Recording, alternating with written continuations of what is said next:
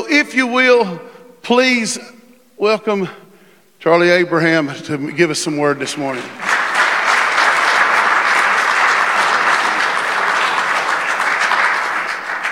So good to be here again.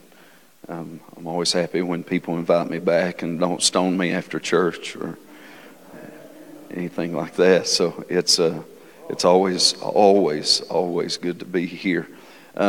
While you're turning in your Bibles to Matthew 4, I want to share a couple of things with you. I have two dreams to share with you. There was back just in the last week of December, going into the first week of this month, there were two dreams that were brought to me by a very close friend of mine. I would consider really a covenant friend, and what when I say covenant, I mean covenant as far as assignment. If you're part of the body, we're in covenant together. So the blood's made us one. But there's a very close connect there, and I was in both dreams, and that's why they brought it to me. And dream interpretation has been something just probably since I was 19 or 20 years old that just happened to be something that God had graced in my life, and so I've really enjoyed that. I don't always have the dream, but it amazes me how often God will give something. And in the last week of December, my friend brought this dream to me and said that we were standing by a river and we were getting ready to have a water baptism, and the water was extremely muddy. It was higher than it normally was, and it was you couldn't see through it at all. Very, very dark, very murky, and we were waiting on the person to baptize, and so we were getting ready to go do something that Jesus has commissioned us to do. And I was approaching the bank and just took off running. Left my shoes, dropped my phone. And while I was diving in, my friend started yelling at me, just screaming, "Don't go in. You measure this out first." And said they had a measuring rod to measure the depth of the river to see if it was all right or if it was safe to enter into that place so we could go ahead and do the baptism. Instead of measuring the river, I went ahead and dove in and disappeared. There was no bubbles, there was no body, there was no nothing, but I was never seen again. And so when I took it to prayer and just really began to seek the Lord about what he was saying, there is a very real need for a spirit of wisdom with counsel in the earth. And when I say that, it messes with some of the Americanisms in us, because and with some of my church experience, because not all counsel is good counsel. Not all counsel is wise counsel. Amen. You know that. If you've ever asked for advice, you'll find out most times you wish you hadn't. Amen. But there's a need for it. One of the anointings and graces that was on Jesus, according to Isaiah 11, was a spirit of counsel. And so we know that with good counsel, according to Scripture, in the multitude of wise counsel, there's safety. And so he said with wise counsel, even a wise king, a good king, would go to war and would experience victory. And so there's a pressing need for a spirit of wisdom in the earth. And we know that because of the chaos. Because wherever you find wisdom, you'll find order, and where you have the right kind of order, it actually allows for the increase of the manifestations of the Holy Ghost. And so one of the things that the Holy Spirit had shared with me several years ago is he asked me a question. He said, "What do you have if the river has no banks?" And I said, "Well, you have a swamp." And he said the boundaries, the borders actually give place to help direct and release the flow of the river for a longer space of distance. And so people downstream are able to get blessed by the river because it has banks. If there's no banks, then you have a small area that's saturated with just enough water to attract creatures that nobody wants to deal with. unless you're one of those, kind of folks that likes snakes and, such. So what we don't want is we don't want to waste what we have in spirituality, because we hear certain things and it just sets, a certain off in us. And so what happens is the order actually created a way for the river to flow and edify people better. And so there was no lack of the gifts of the Spirit for the Corinthian church. They didn't lack the anointing. They didn't lack the power of the Holy Spirit. They didn't lack the manifestations. What they did lack was the wisdom to be able to use what they had in the best way to edify people. And so Paul didn't say stop doing this. He just said you need to do it in a way that's going to build people up better, because it's useless to have the power of the Holy Spirit but let us get in the way and end up hurting people with something that was meant to be a blessing. And so we don't want a swampy church.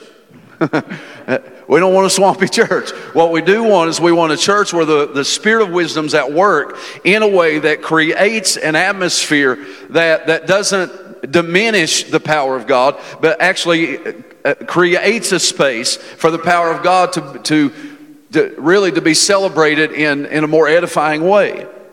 Now hang with me.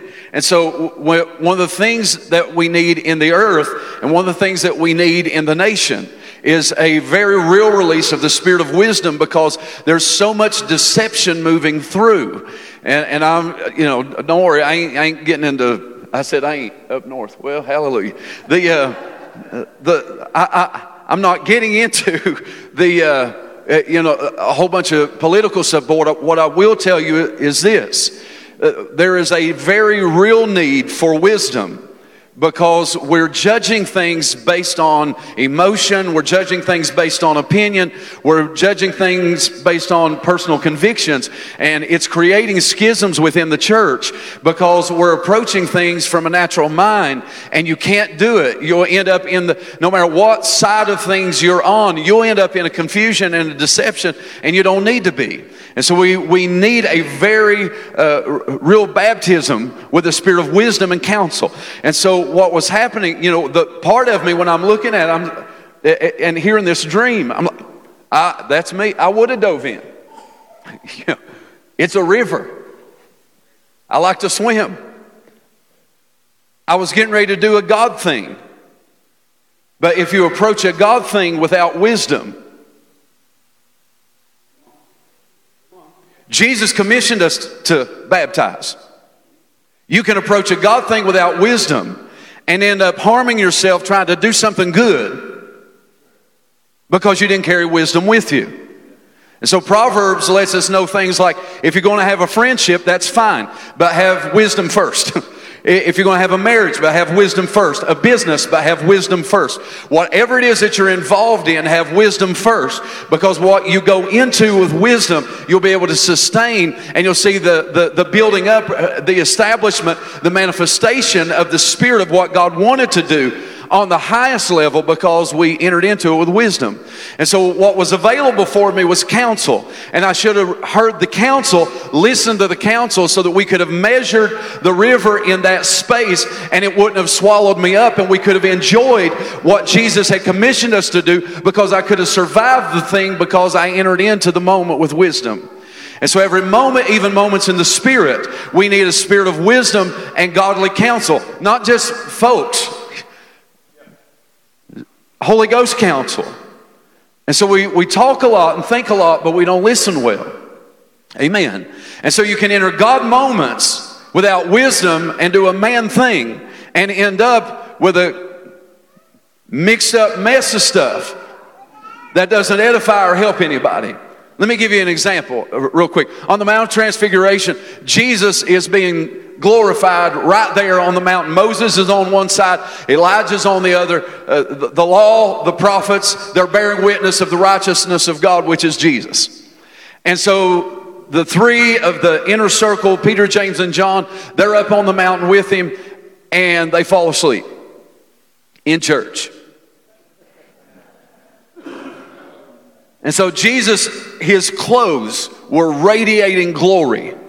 You've got guys who have been gone for hundreds of years, showed up to hang out with Jesus, and they fell asleep. But they wake up in the middle of church. So God's having a God moment like God does, and those who fell asleep wake up in the middle of a God moment. And the first thing Peter wants to do, let's build 3 tabernacles. And God from heaven, boo. It's an awful idea. Peter wakes up in the middle of a God moment and tries to do a man thing. And so he's wanting to build a tabernacle for a law that Jesus is fulfilling to establish a new covenant, and a prophetic system that's getting ready to be fulfilled to establish a new covenant. And he's wanting to build something else that would try to carry glory, and you can't carry glory in that because it was imperfect. The law was perfect itself, but it was imperfect in its work in us. Hear me.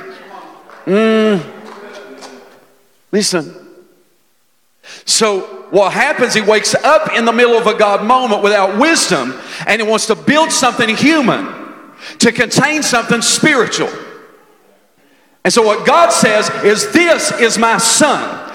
Hear him. In this moment, you need his wisdom, his counsel, his direction, his words, because he's got what's needed for the moment that we're in. That makes sense? And so what I did was, in the dream, I entered into a God moment without hearing the counsel that was necessary to be able to step into the moment and get the greatest benefit out of it. And what happened was, I was never seen or heard from again. Now that sounds horrible.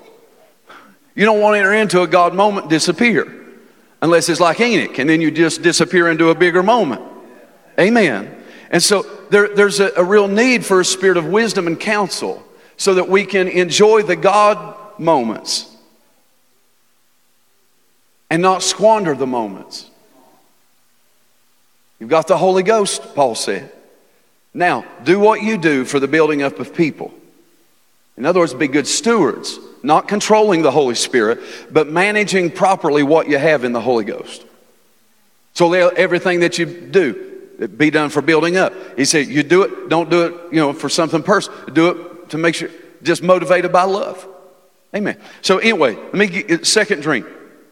In the second dream, my friend was at Hobby Lobby, hallelujah, and was getting ready to buy some stuff.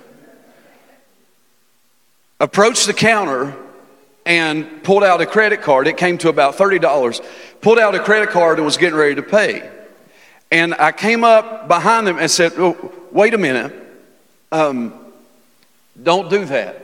Because I just got a word from the Lord that I need to go back there and turn my face to the wall and pray.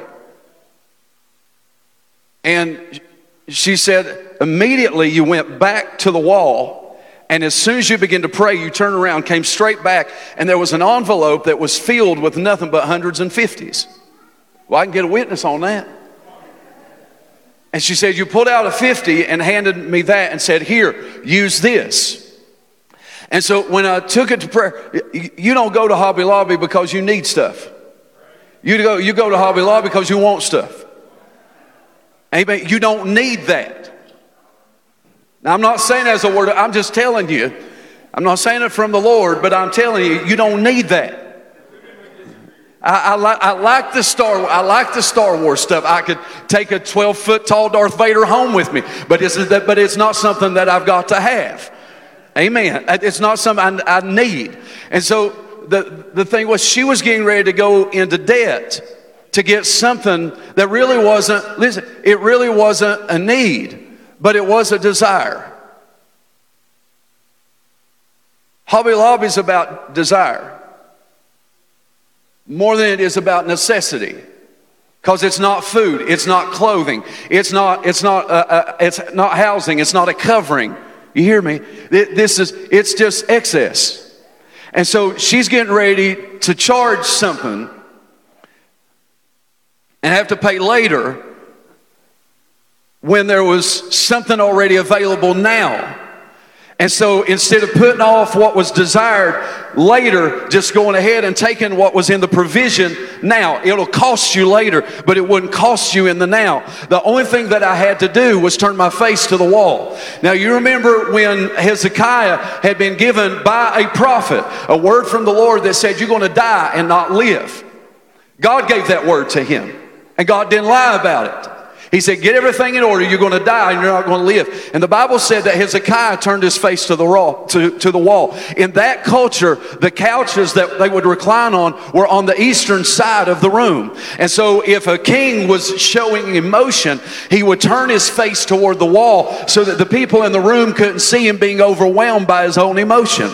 And so the reason they would turn to the east is so that that flesh and blood couldn't see them in an emotional moment, but they were turning their face in the direction of the temple, in the direction of the presence. And so what was key here is that there was some excess, some overflow, some abundance, just some desired things that she was getting ready to purchase, but it was going to cost something in the future. What God was trying to get her to understand is this, that if you'll turn your face into the presence, there's some provision that's already available, and instead of having your sights just fixed on what you necessarily need, there's some desires that God's got for us in the body of Christ, and we're getting so distracted by everything we're seeing on the news that we just live and trying to survive in the necessities. And Jesus is trying to get our attention and say, there's some stuff that you don't necessarily need, but you want it, and I've got some things for you, and it's not going to cost you. Just get in the presence, and in the presence you're going to find everything with excess for what you need. Whatsoever things you desire when you pray, believe you receive them and you'll have them.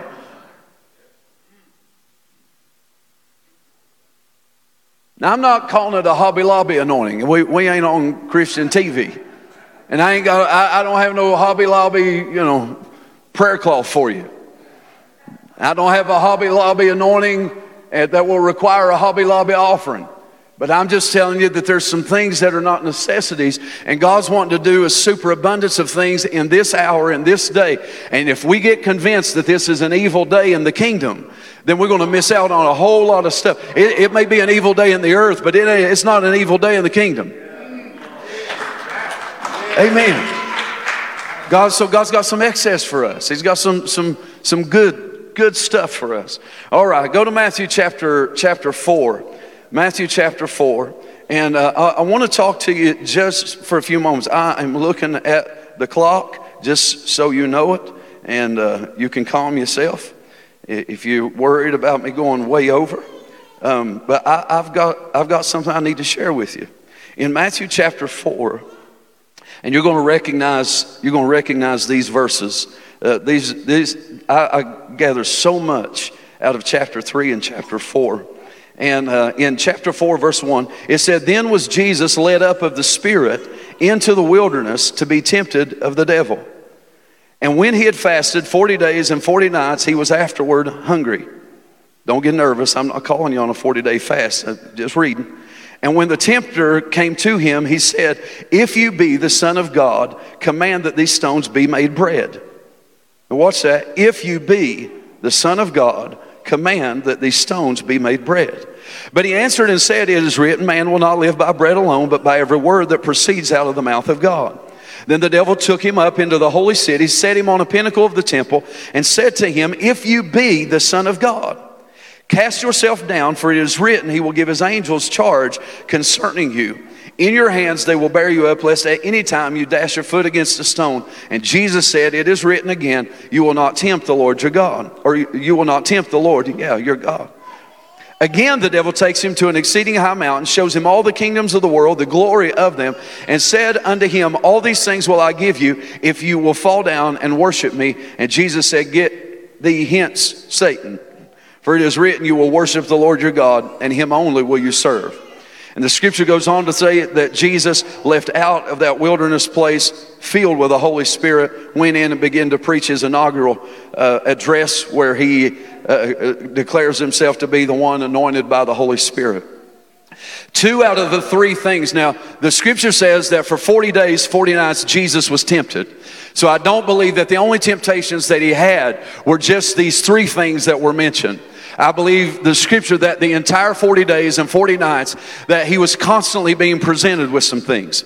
But there's something here that stuck out to me just in the last year that I want us to look at, because I believe that the temptation wasn't just about turning rocks into bread, or throwing yourself down and letting the angels catch you, or bowing down and worshiping the devil so you can get all the kingdoms of the world. I believe there's a temptation here where the enemy is working ever so deceitfully to sow something in Jesus' mind, or attempt to, in order to get him to falter. And I'm not talking about falling into sin, but there's a temptation here. 2 out of the 3 times that this was mentioned, we see these statements: if you be the Son of God. Now we know in the previous chapter, when Jesus was baptized of John in the Jordan River, that he came up out of the water, and as soon as he came out of the water, the Bible said that the heavens opened, and God spoke from the heavens and said, "This is my beloved Son in whom I'm well pleased." And the Holy Spirit came down and descended upon Jesus like a dove and landed on him and stayed. And so John said, we see it in the Apostle John's record, said, John the Baptist said, "God told me that the one you see the Spirit come upon and remain, that's the one that you've been looking for."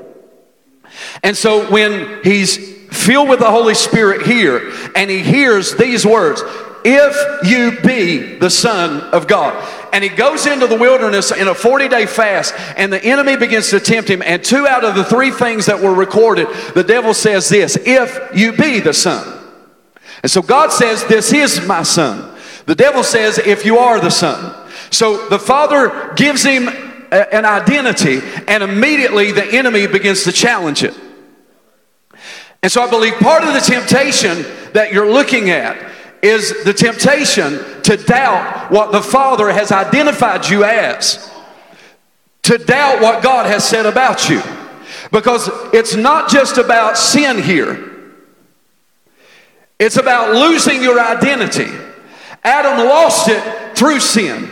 But there's other ways that the enemy will look to try to work on us, to try to pull us away from the best that God has for us. And one of the things that it'll do is the moment you begin to hear God say, "This is who you are," the enemy will immediately come with a challenge and begin to just pose the question, "If you are." In other words, just let me sow a little doubt here, because he didn't say you are. Now there were demons who said, "We know who you are." But the devil said, "If you are who he said you are, if you are." You remember in Revelation 12, when he talked about Satan being the accuser of the brethren? Accusation is not just about accusing you of sin. It's about accusing you of being something less than what God has said you are. Because it casts you in a light that's different than what the judge of heaven and earth has declared you to be. And so through Jesus' ministry, you don't find the devil tempting him with these things. But do you remember when Jesus was getting ready he was being tried, and they came and they slapped him upside the face, and they said, "Now prophesy to us, if you are the Christ, the Son of God." Just go ahead and say it plainly. Go ahead and let us know. Reveal to us who you are. If you are who you claim to be, then show us through this sign or this wonder. You remember when he was hanging on the cross, and one of the thieves looked over and he said, "If you are the Son of God, then save yourself and us." Do you realize that this wasn't just human beings talking, that the enemy was working on the mind of this thief to just continue to sow it in the mind? If you are, because God already said you are. And so whenever they would approach Jesus, you would find all through the Gospels different times where the challenge was this: if you are who you claim to be, if you are the Son of God. Because once God says you are, you've got to know that you are. But if the enemy can cover a doubt, a fear, a concern, and begin to sow that into your mind, to begin to challenge in your mind the validity of what God has said about you, the validity about what God has said you're called to be, how valid and qualified you are as a believer. If He can get you into a place where you begin to waver on it, He's moved you out of a place of faith, and now you're just like a ship in a storm. And so what the enemy was looking to do was to sow something by way of doubt in his mind to start to question. But this is Jesus. Yeah, it's Jesus. He also tried to tempt him with sin. Amen. If you are who He said you were. And so if He'll do that with him, He'll do that with you. And we miss divine moments all the time because we carry something by way of doubt not in necessarily who God is, but in who He claims us to be. And so we almost miss, and sometimes we completely miss divine moments because the enemy was able to sow something in the mind to make us believe that you're not qualified for this moment. You're not qualified to move in this anointing. You're not qualified for this calling. You're not qualified for this position. You're not qualified to be this person. You're not qualified to be a child of God. And if He can get you to doubt it, then you'll live a life without confidence and boldness and assurance that you are who God says you are. It'll hurt your prayer life. It'll hurt your time in the Word. It'll hurt your relationship with other believers. It'll hurt your relationship in the ministry and the grace gifts that God's placed in your life. If God says you are, you are. But it only works for you if you believe it. And the moment the enemy can get you to a place to where you start to wonder, not necessarily about God, but about you. I don't doubt God's ability to answer prayer. You know where we struggled? I'm the one who's approaching the throne. I know what I did when they cut me off in traffic the other day. That was not a one-way to Jesus sign. I didn't do it. I was talking about some of y'all. You wasn't singing Amazing Grace when your favorite football team lost this weekend. Amen. I hit a nerve over there. I'm going to come over here. Amen. I know my frame, and you know yours. And so then all of a sudden an emergency comes up, something happens, somebody calls on us and they need us, and there's something on the inside that keeps whispering to you or screaming inside you that you're not qualified to help them, you don't have the ability to help them, and you need to go wait 2 or 3 days until you get it all together before you're able to help anybody. What are you waiting for? Nobody wants to tell you, but you've been this crazy for years. If you keep waiting, you're going to be on the other side of glory. No need to wait. Just believe what He says you are. Believe who He says you to be.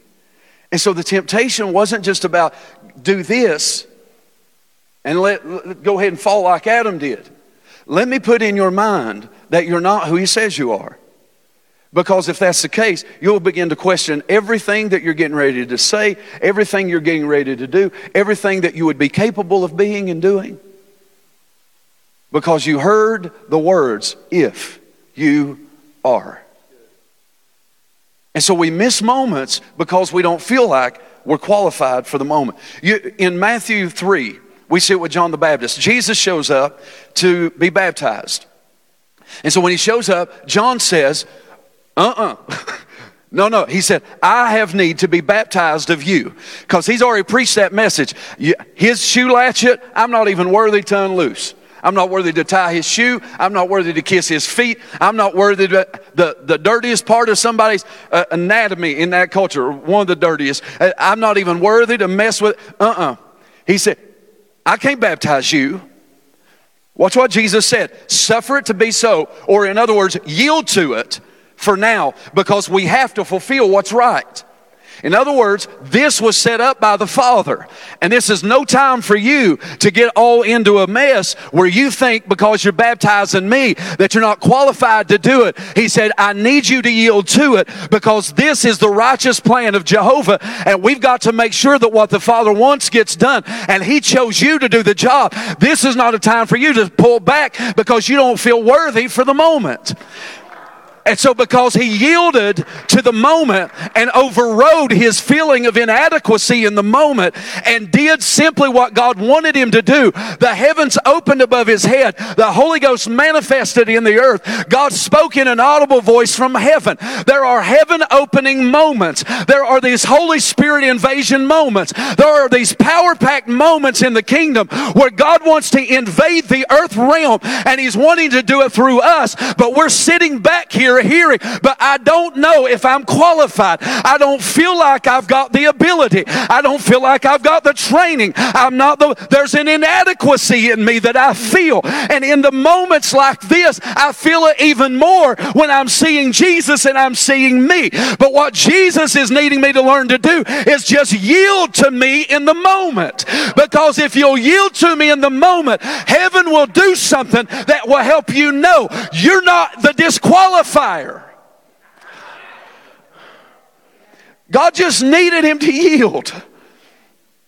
And how many things has God been trying to get you to do? You carried a scripture on a piece of paper in your Bible for 2 weeks, trying to get the nerve to give that scripture to somebody you've been praying for. What if I miss it? It's a scripture. It's not a snake.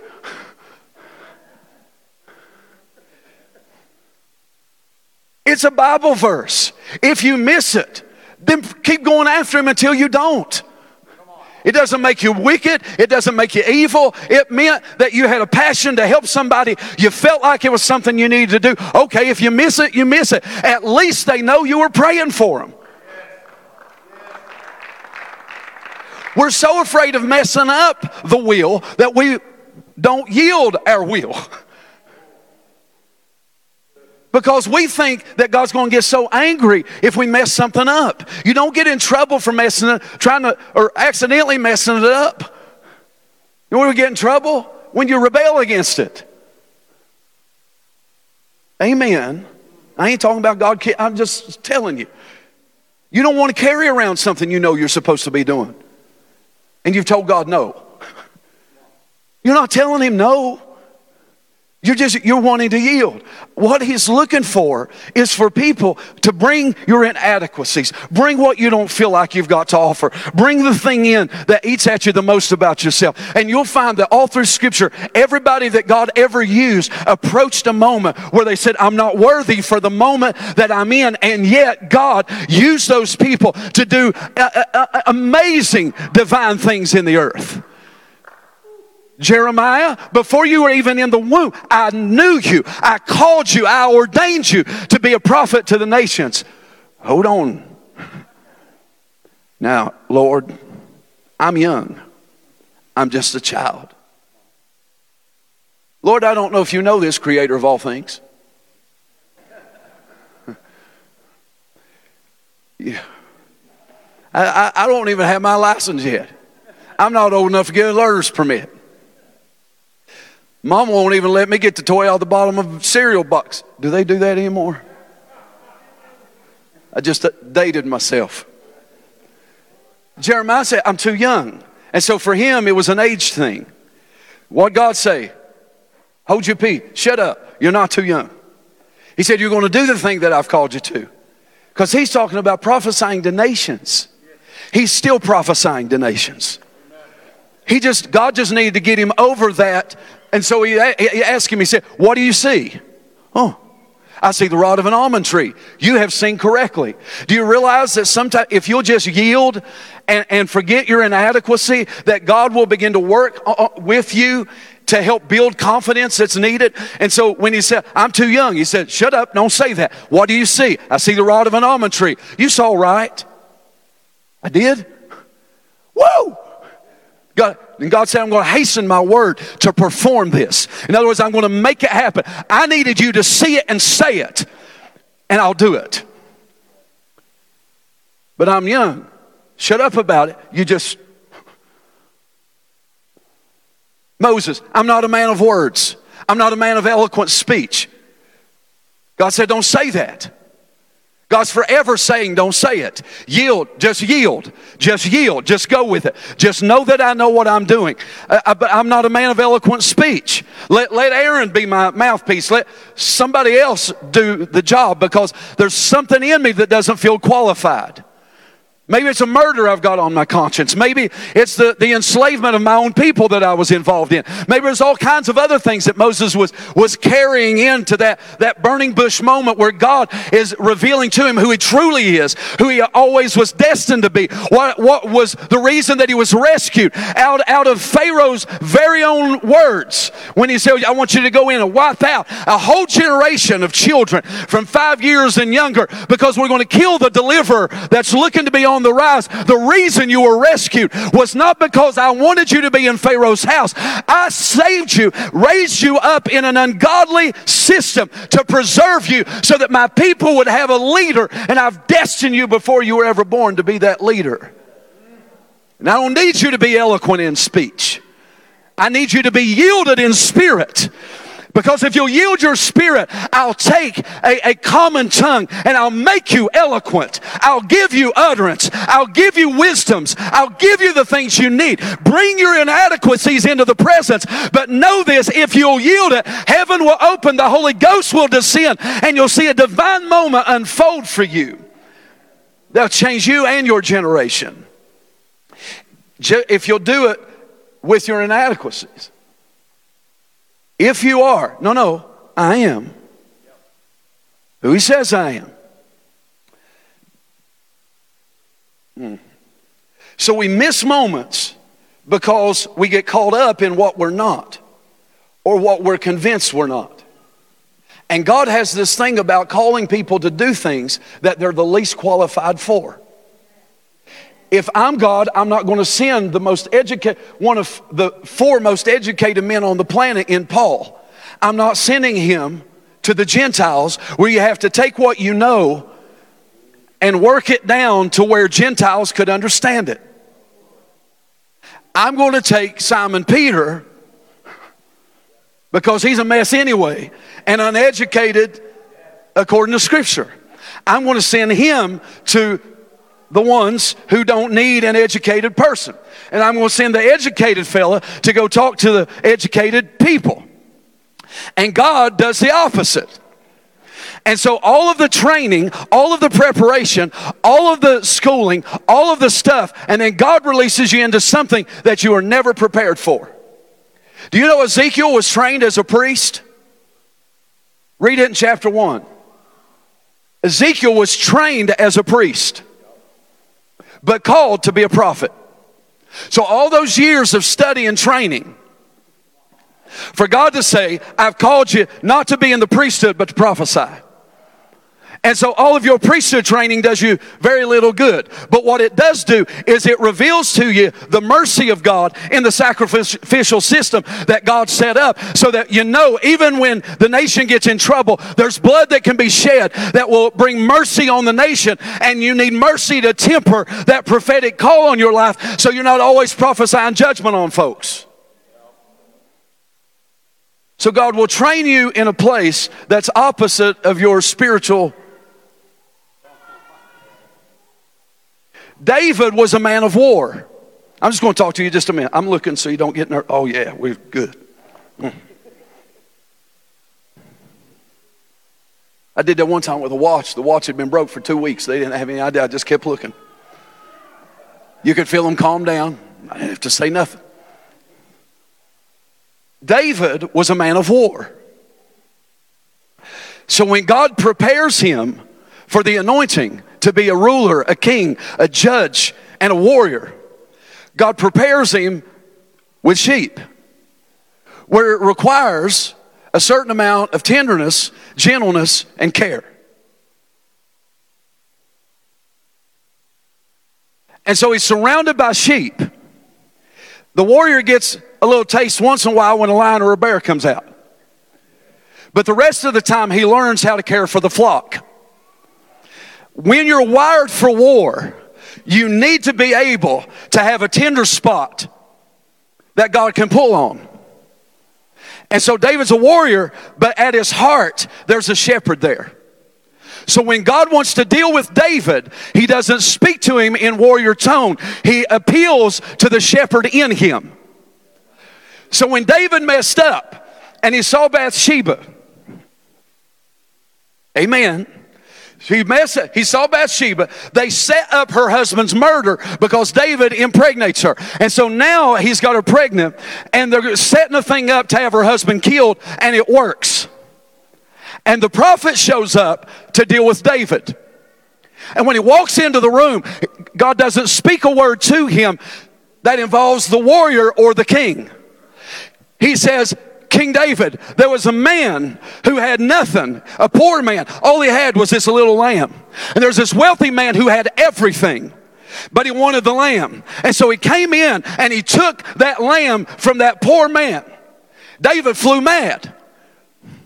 Why? Because David understood what it meant to have a lamb. He understood. God's talking to him in shepherd talk. He's appealing to the shepherd in him. He said, there's a man, all he had was one lamb. And this man who had everything came in and took it. And David's heart began to stir him. He said, who is that man? I'm going to have him killed. And Nathan looked at me and said, you're the man. And it broke him. You know why? Because God spoke to him in the tender spot. God had to train the shepherd in him, because when God needed him to flow prophetically, when God needed him to move in the Spirit, he didn't just need a man who was wired for war and was ready to judge and destroy everything. He needed somebody who could draw on mercy and grace. You'll find David all the time. His mercy endures forever. You see a tenderness in his writings that would almost sound like it can't be that man. And then you read other Psalms and, oh yeah, no, he's a man of war. But there's a tender place there. He was tempered with the sheep so that he could rule rightly as a leader. Train you as a shepherd, but I've called you to be a king. Train you as a priest, but I call you to be a prophet. You can't always go by your training to determine what you're called to. Sometimes God will train you in one thing to temper you for your calling. So I need the tenderness of the priest at work within the spirit of Ezekiel, because he's a prophet, and I don't want him being wicked, evil, or mean, because you can take a good thing in the Holy Ghost and turn it into an abusive thing very quickly if you're not careful. You can feel the grief of the Holy, the Holy Spirit feels grief sometimes when we don't love each other, when we're not kind toward one another, when we don't forgive one another. It grieves the Holy Spirit, Ephesians tells us. Amen. We don't want to grieve him. When you feel the grief of the Holy Spirit, you got to be real careful not to get pulled into it in such a way that you start getting angry and going after people. So the Holy Spirit's grieved because you're not walking in love, and then you get out of love to, I'm going to give them a piece of my righteous indignation. Keep it. Just keep it. We don't need it. We got enough righteous indignation growing all over the place. You've sown those seeds everywhere you've been. Farmer righteous indignation. Don't, just keep it. What will it? He'll train you in one thing to temper you in the thing that you're really called to. So you can't read those signs. I must be a teacher. Been trained as a teacher, taught as a teacher, studied as a teacher. I love being a teacher. And then God calls you to be something different.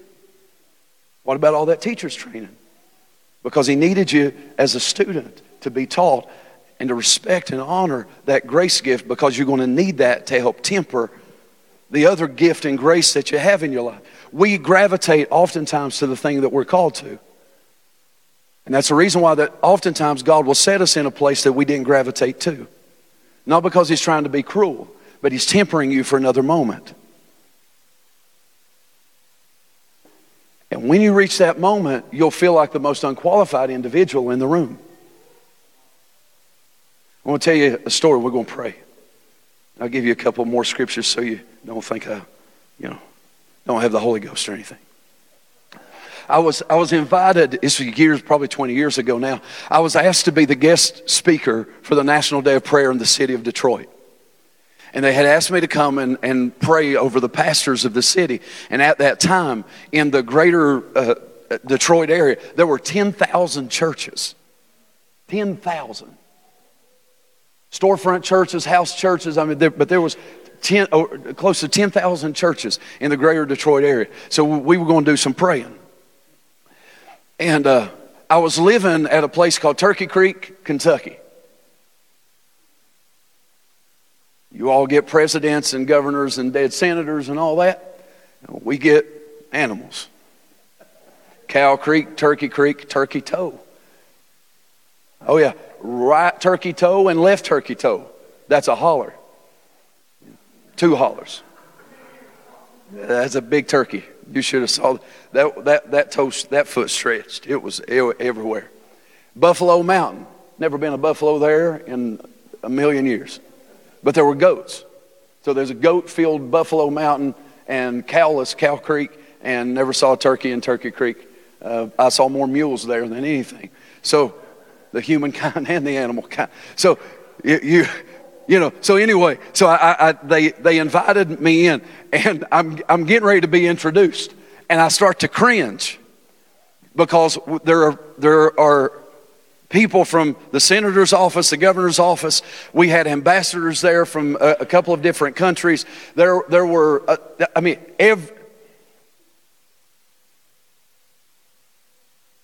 and I came 4 miles out of a holler, living in a small trailer, with an invitation to be the guest speaker and prayer at the National Day of Prayer in the city of Detroit.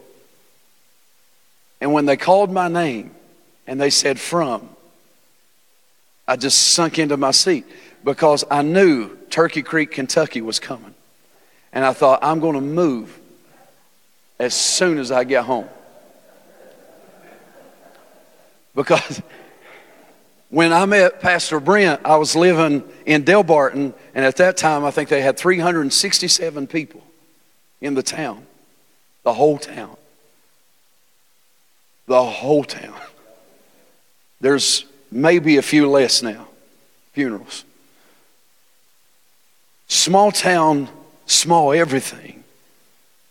And get brought into an environment that I wasn't prepared for. Nobody taught me how to dress for those moments. Nobody taught me how to speak into those moments. Nobody taught me anything about how to prepare to stand before people who were a little more dignified than myself. And I'm standing here in a place, and I'm sweating profusely because I'm terrified. Because everything in me tells me you should have stayed back in Turkey Creek where you belong. Because you're not ready for this. And as I began to pray in the Holy Ghost, something just started to well up on the inside. And I just told the Lord, I said, I need you every day, but I need you right now. And when I took the mic and just began to exhort them just for a moment, as we began to pray, the presence of God filled that room. And in the midst of all these dignitaries, the power of God moved in this government building. And I'm standing there weeping as I'm watching this lady over here, who was a council member, jumps up and takes off running, shouting around and this one over here falls down on their face and begins to weep. The presence of God begins to move. I just went back and sat in my seat and watched the Holy Ghost begin to move. God didn't need me to wow them with my presence or which holler or city or town that I came from.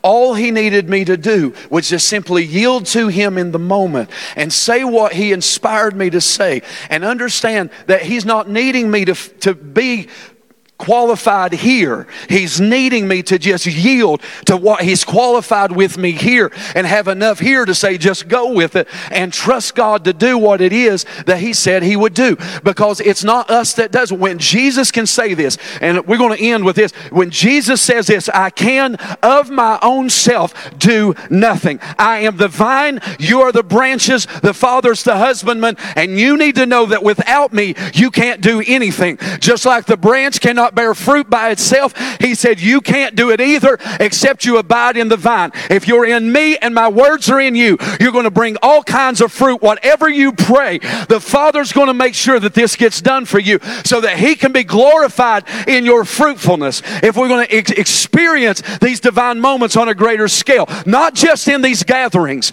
but on your workplace, in places where you feel the least qualified, the places where they know who you used to be, the places where they know all of your history, the places where they saw you when you got arrested, they saw you when you failed, they remembered you and how you messed it up. If we're going to have divine moments, we've got to learn to hear the words of Jesus. Just suffer it to be so now. Just yield to the moment, because heaven is groaning, waiting to open up and release something supernatural for you. And God's just waiting on you to say yes to it and get beyond how you feel inadequate in it.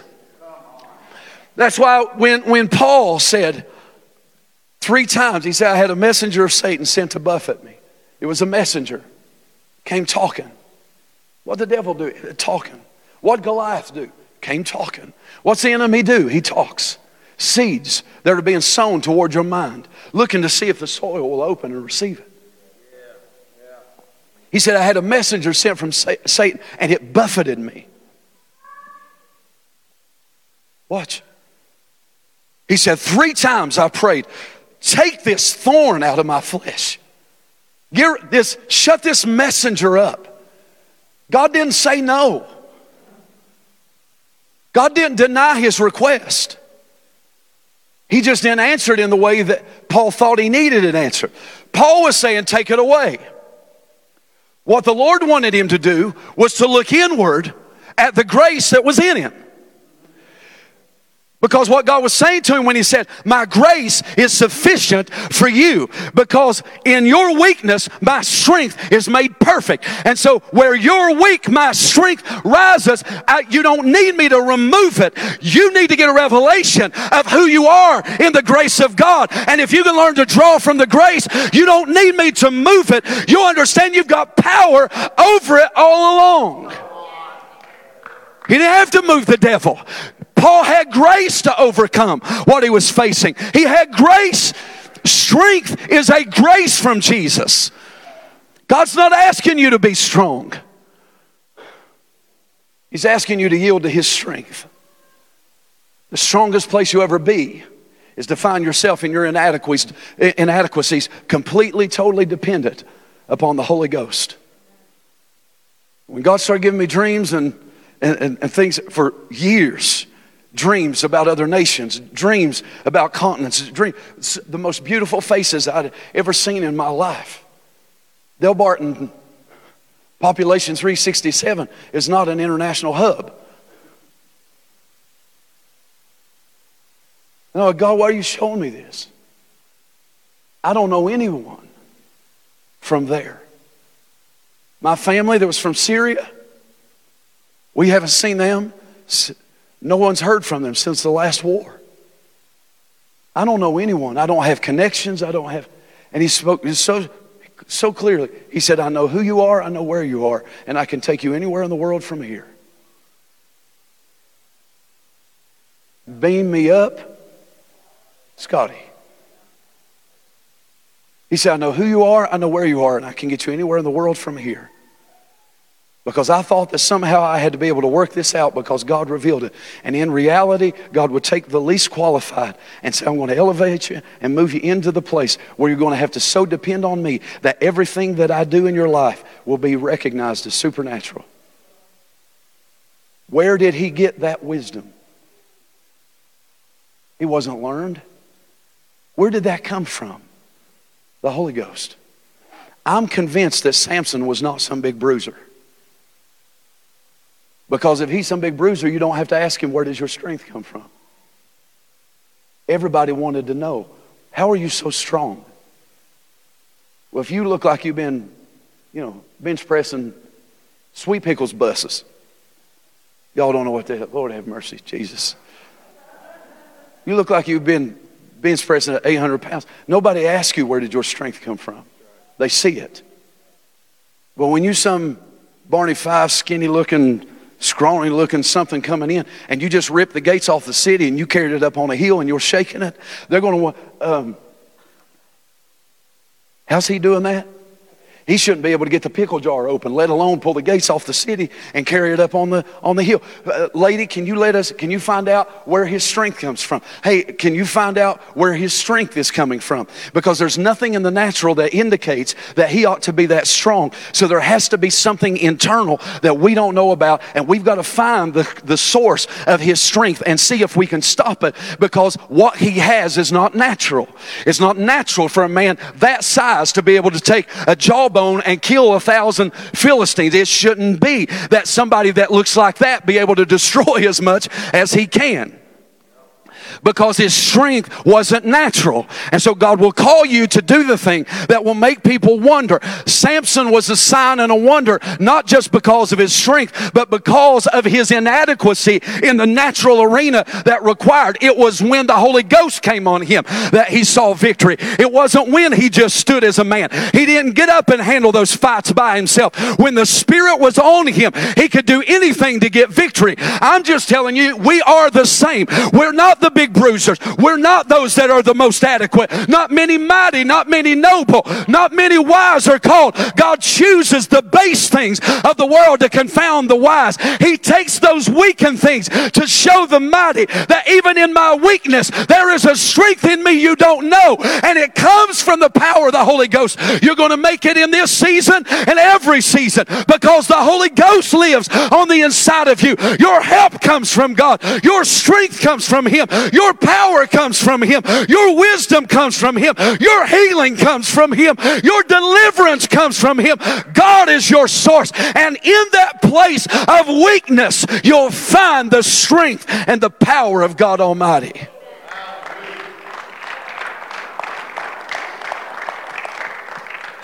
When we went to Indonesia, you all have seen, I butchered the English language in an English country. My accent got in the way for a while. Many times I'm trying to tell a story and my interpreter's looking at me. No speaky. So I had to, I've been home for a few years, so I had to work on my enunciation and all that. And help us, Lord. No matter how many dreams I had, no matter how many books I had read, no matter how many prayers I had prayed, I thought going into it that I had a faith that would match the environment I was going into. I didn't.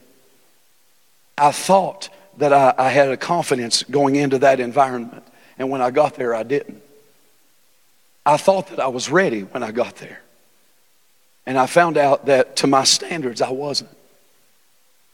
And I would face things that I didn't know that I would face, and have to draw on a faith that I didn't know was available.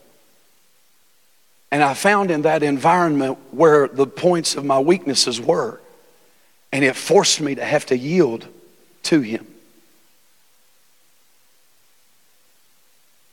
And it saved our lives.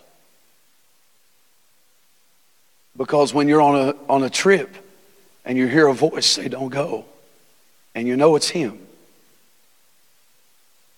And the place you were going, there was an ISIS attack on the lower level of the building where we were at.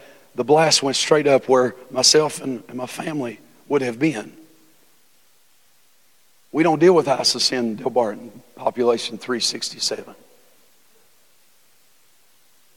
We deal with Hatfields and McCoys, but we don't deal with ISIS.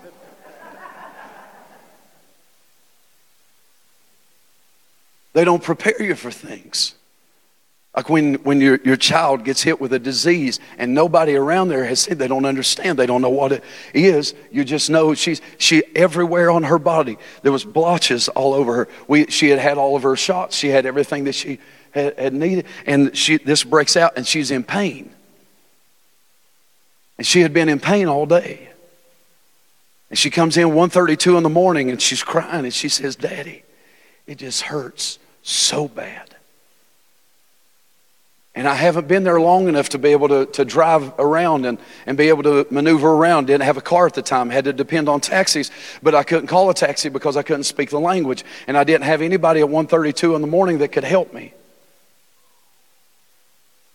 And if you get her to the hospital, you don't know what you're facing. And I had already prayed for half a dozen children that had holes drilled in their head and were in comas. You don't want to take your child in for something minor and then they end up in a coma because somebody wants to drill a hole in their head. We don't have these problems in Del Barton Population 367. I didn't hear those stories. And when they're doing photo ops on Christian TV, in their khaki pants and their blue shirt, and all the village kids come out and everybody loves them. And you think that's the way it is until you're there. And when the village comes out, sometimes they've got machetes. And they're not happy to see you. And not everybody loves you. And you're in a spiritual climate that you're not used to. You're dealing with things in the supernatural area that you're not ready for. And you wake up every day with that hounding voice saying, you missed it coming here. You've drug your children all the way across the planet. Set them down in one of the more dangerous spots in the world. You did that to them. But I knew what he showed me. I knew the dreams that I'd had. I knew the burden that I had carried. I knew every time that I heard heard Indonesia, something would move in me and I'd weep. I knew how many nations that God had told me. And when I would hear those nations or hear a worship song about speaking to the nations, something in me would stir. I knew God did something there. But when you're standing in the place and you feel like everything, in every area, I'm inadequate. And now my little girl's looking at me, wanting me to fix it. And I believe in a healing God. But I've been wrestling for months on this. Every day hearing it. You shouldn't be here.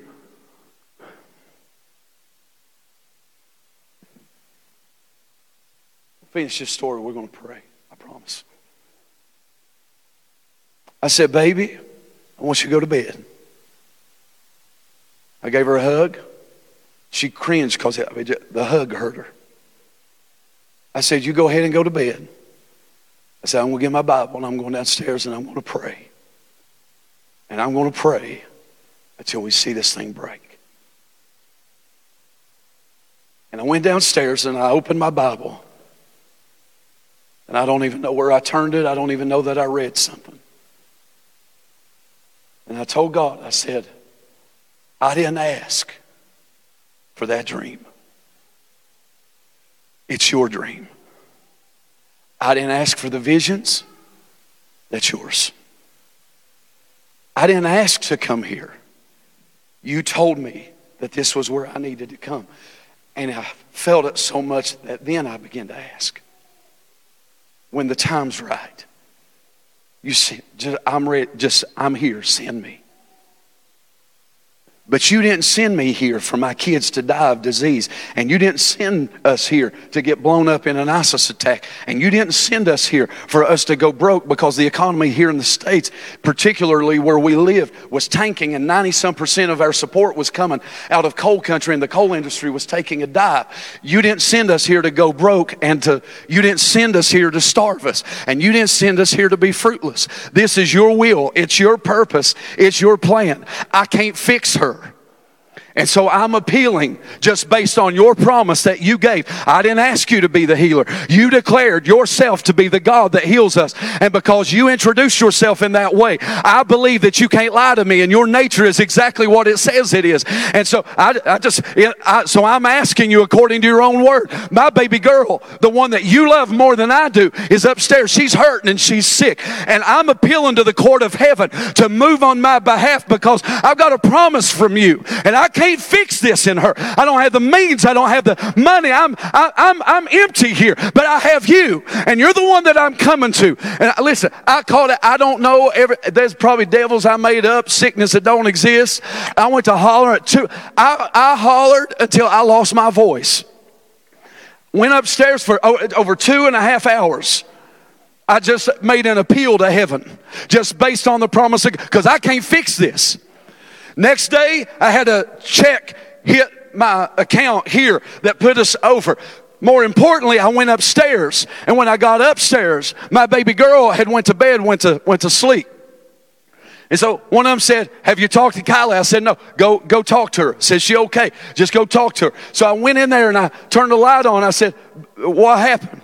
She said, Daddy, it worked. I said, what? She said, about 5 minutes after you went downstairs and started praying, the pain left and I turned the light on. And she said, look, everything's perfect. She went in the other room. She said, it works. Look, it worked. I said, what worked? It's gone. Look, everything's gone. I went down. So within 5 minutes, the Holy Ghost began to move. I couldn't fix her. I'm inadequate in that area. Even as a medical doctor, I don't know. It could have took days. But my physician did for me what I can't do for myself. All I'm trying to tell you is this, is that all through your life you're going to hear, if you are. But what we have to lean on is what God has said about himself and what God has said about you. And if God has declared himself to be something, you can take it to the bank. If God's declared you to be something, then you stand on that and refuse to move from it, because the enemy would love to convince you that you're not qualified. We wasn't. The blood qualified us. The Holy Ghost did. But now you stand qualified, a child of the living God.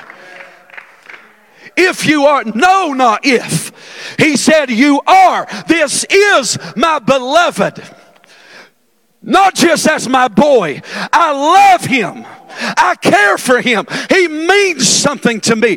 Why can I know that I can go into this thing and feel like the least qualified and know that I won't mess up a divine moment?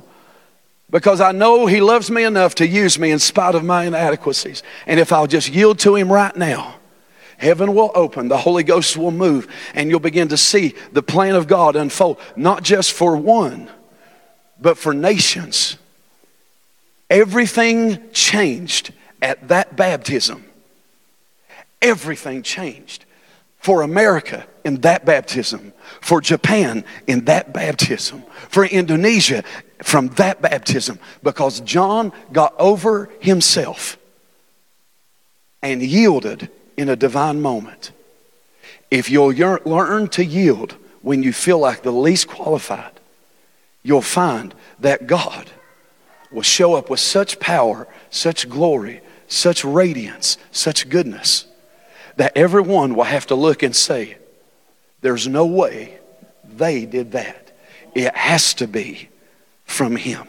He gets glory, honestly, when we learn how to yield our humanity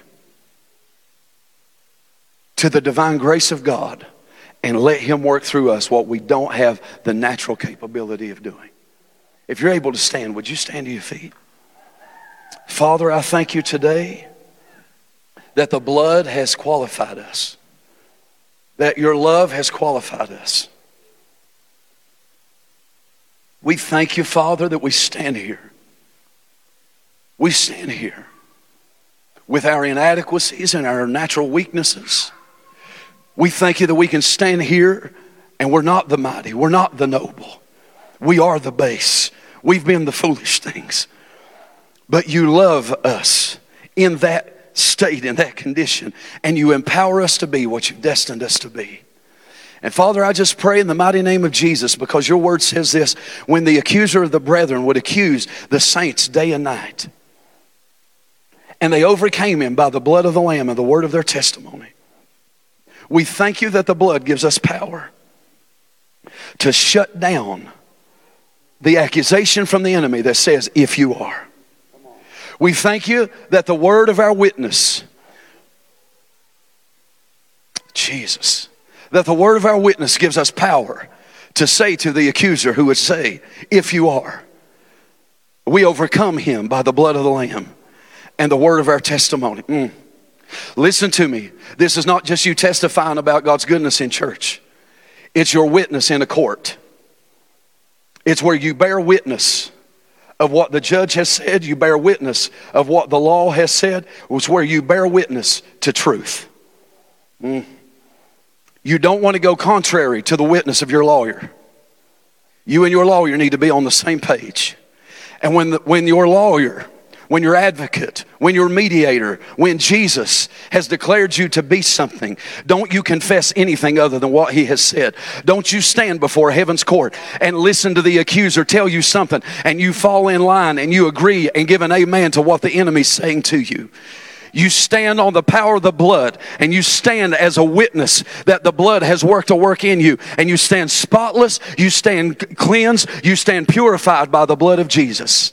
Father, we thank you for the blood that cleanses us. We thank you for the blood that has cleansed us. We thank you for the sacrifice of Jesus. We thank you, Lord, that the enemy who would dare to throw in an if where you have said you are. Father, we thank you that he's cast down right now. I pray, God, for anyone in this room that's been wrestling and struggling with those accusations from the enemy where he would challenge what you have said about them. Father, we thank you for freedom from that now in the mighty name of Jesus. That the Holy Ghost breathes on them right now, and there is a liberty, a freedom that begins to come over them and move upon them, and every assignment of the enemy being broken by the authority of Jesus' name.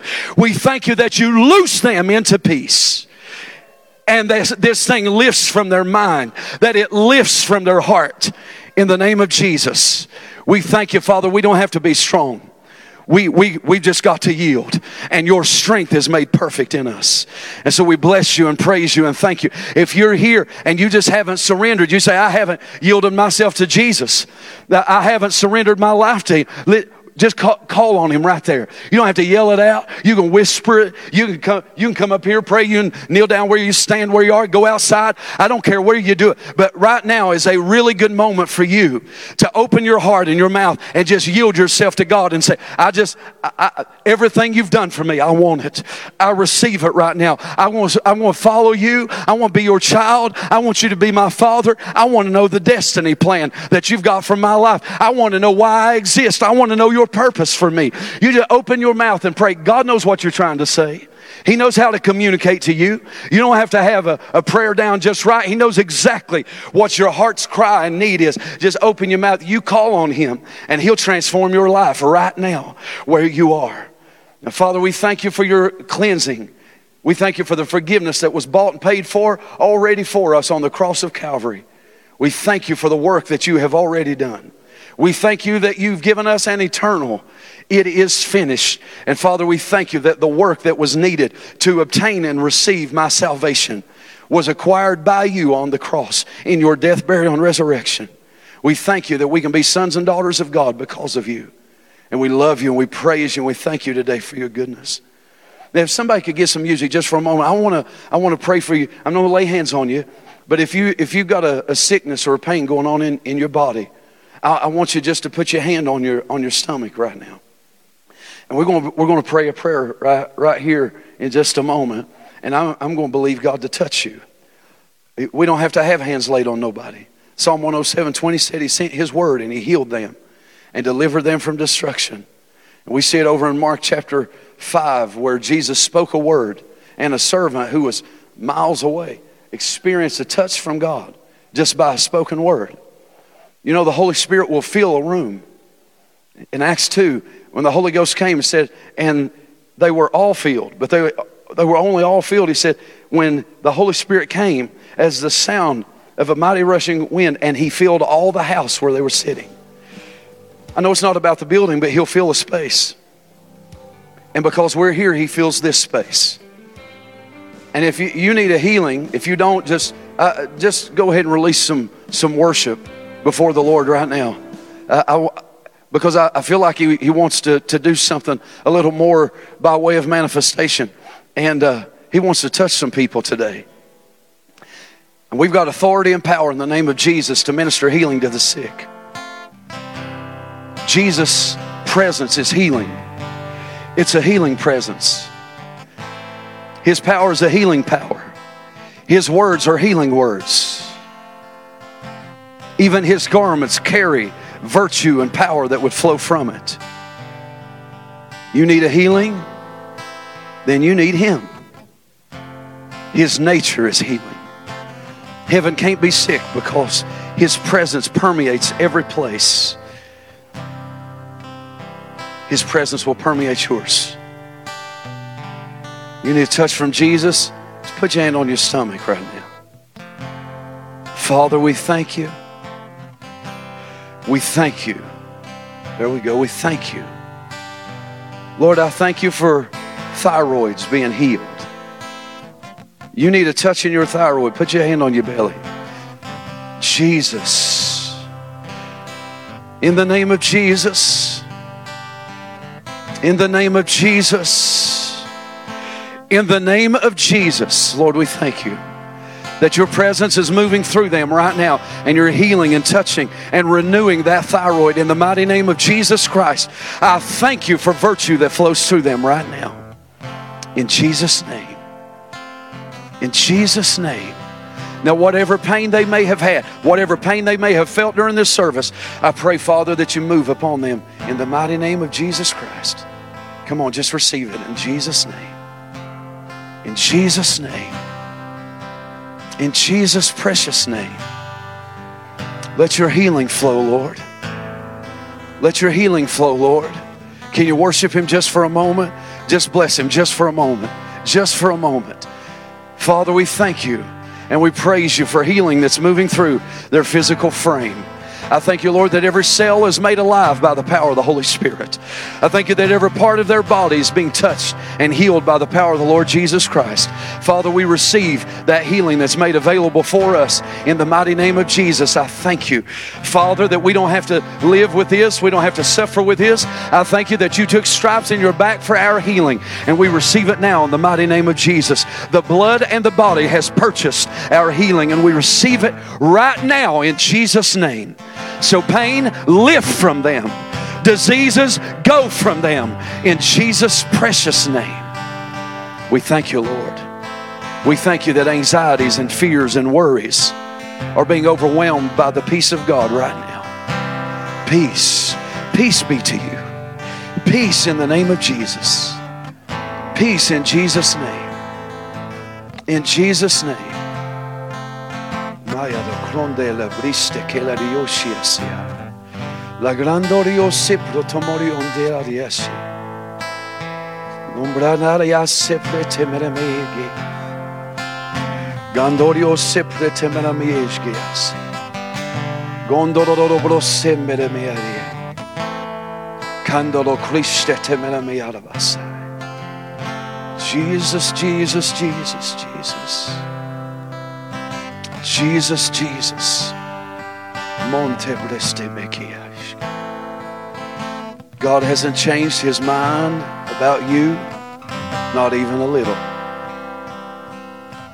You are who He says you are. You are who He says you are. You are who He says you were. You are who He says you will be. In the right now, you are. In the right now, you are, because He's already declared that you are. But I'm not. Oh, yes, you are, because He says you are. Go forth with boldness and confidence and assurance, knowing that God has called you, empowered you, anointed you, and graced you for the assignment that He created you for. And go with boldness, knowing that everything you need, you have. Now, Father, I thank you for opportunities and doors being opened. Lord, effectual doors to manifest the grace and the glory of Jesus Christ in every place. I thank you that every individual in this place, Father, that carries that grace and that anointing. I thank you, Lord, that everyone that needs opportunity, open it for them. Give space for their grace to flow into the lives of people. Give space for them to be able to yield into a divine moment. Give space for us to be able to depend upon you and your presence in our everyday. We thank you. Because we got Hobby Lobby moments coming for us, desires that you placed within us. And we thank you, Father, that there's excesses that you've got for your children, not to just live in the settling for whatever survives us. Father, we thank you and we praise you that there's excesses available in the name of Jesus. Excess is available. In Jesus' name. Malagrondorio si pretemana miashka. Lagrandorio si pretemana mio. Langrandorio si pretemana. Jesus, Jesus, Jesus. Listen, I'm not wasting time. I'm just waiting for a moment. If you can just worship, just for a moment. Just for a moment. Jesus, we bless you. Malakrende brisse temene ishkeriaros. La grande yoti la carta marianda manamaya se. El grunde le klesi hissemena miania. Gendi odo do broston tiela raia tekle hiskere na boyosa. Langrande al sonde ado do brosche tenionda. Blessed are those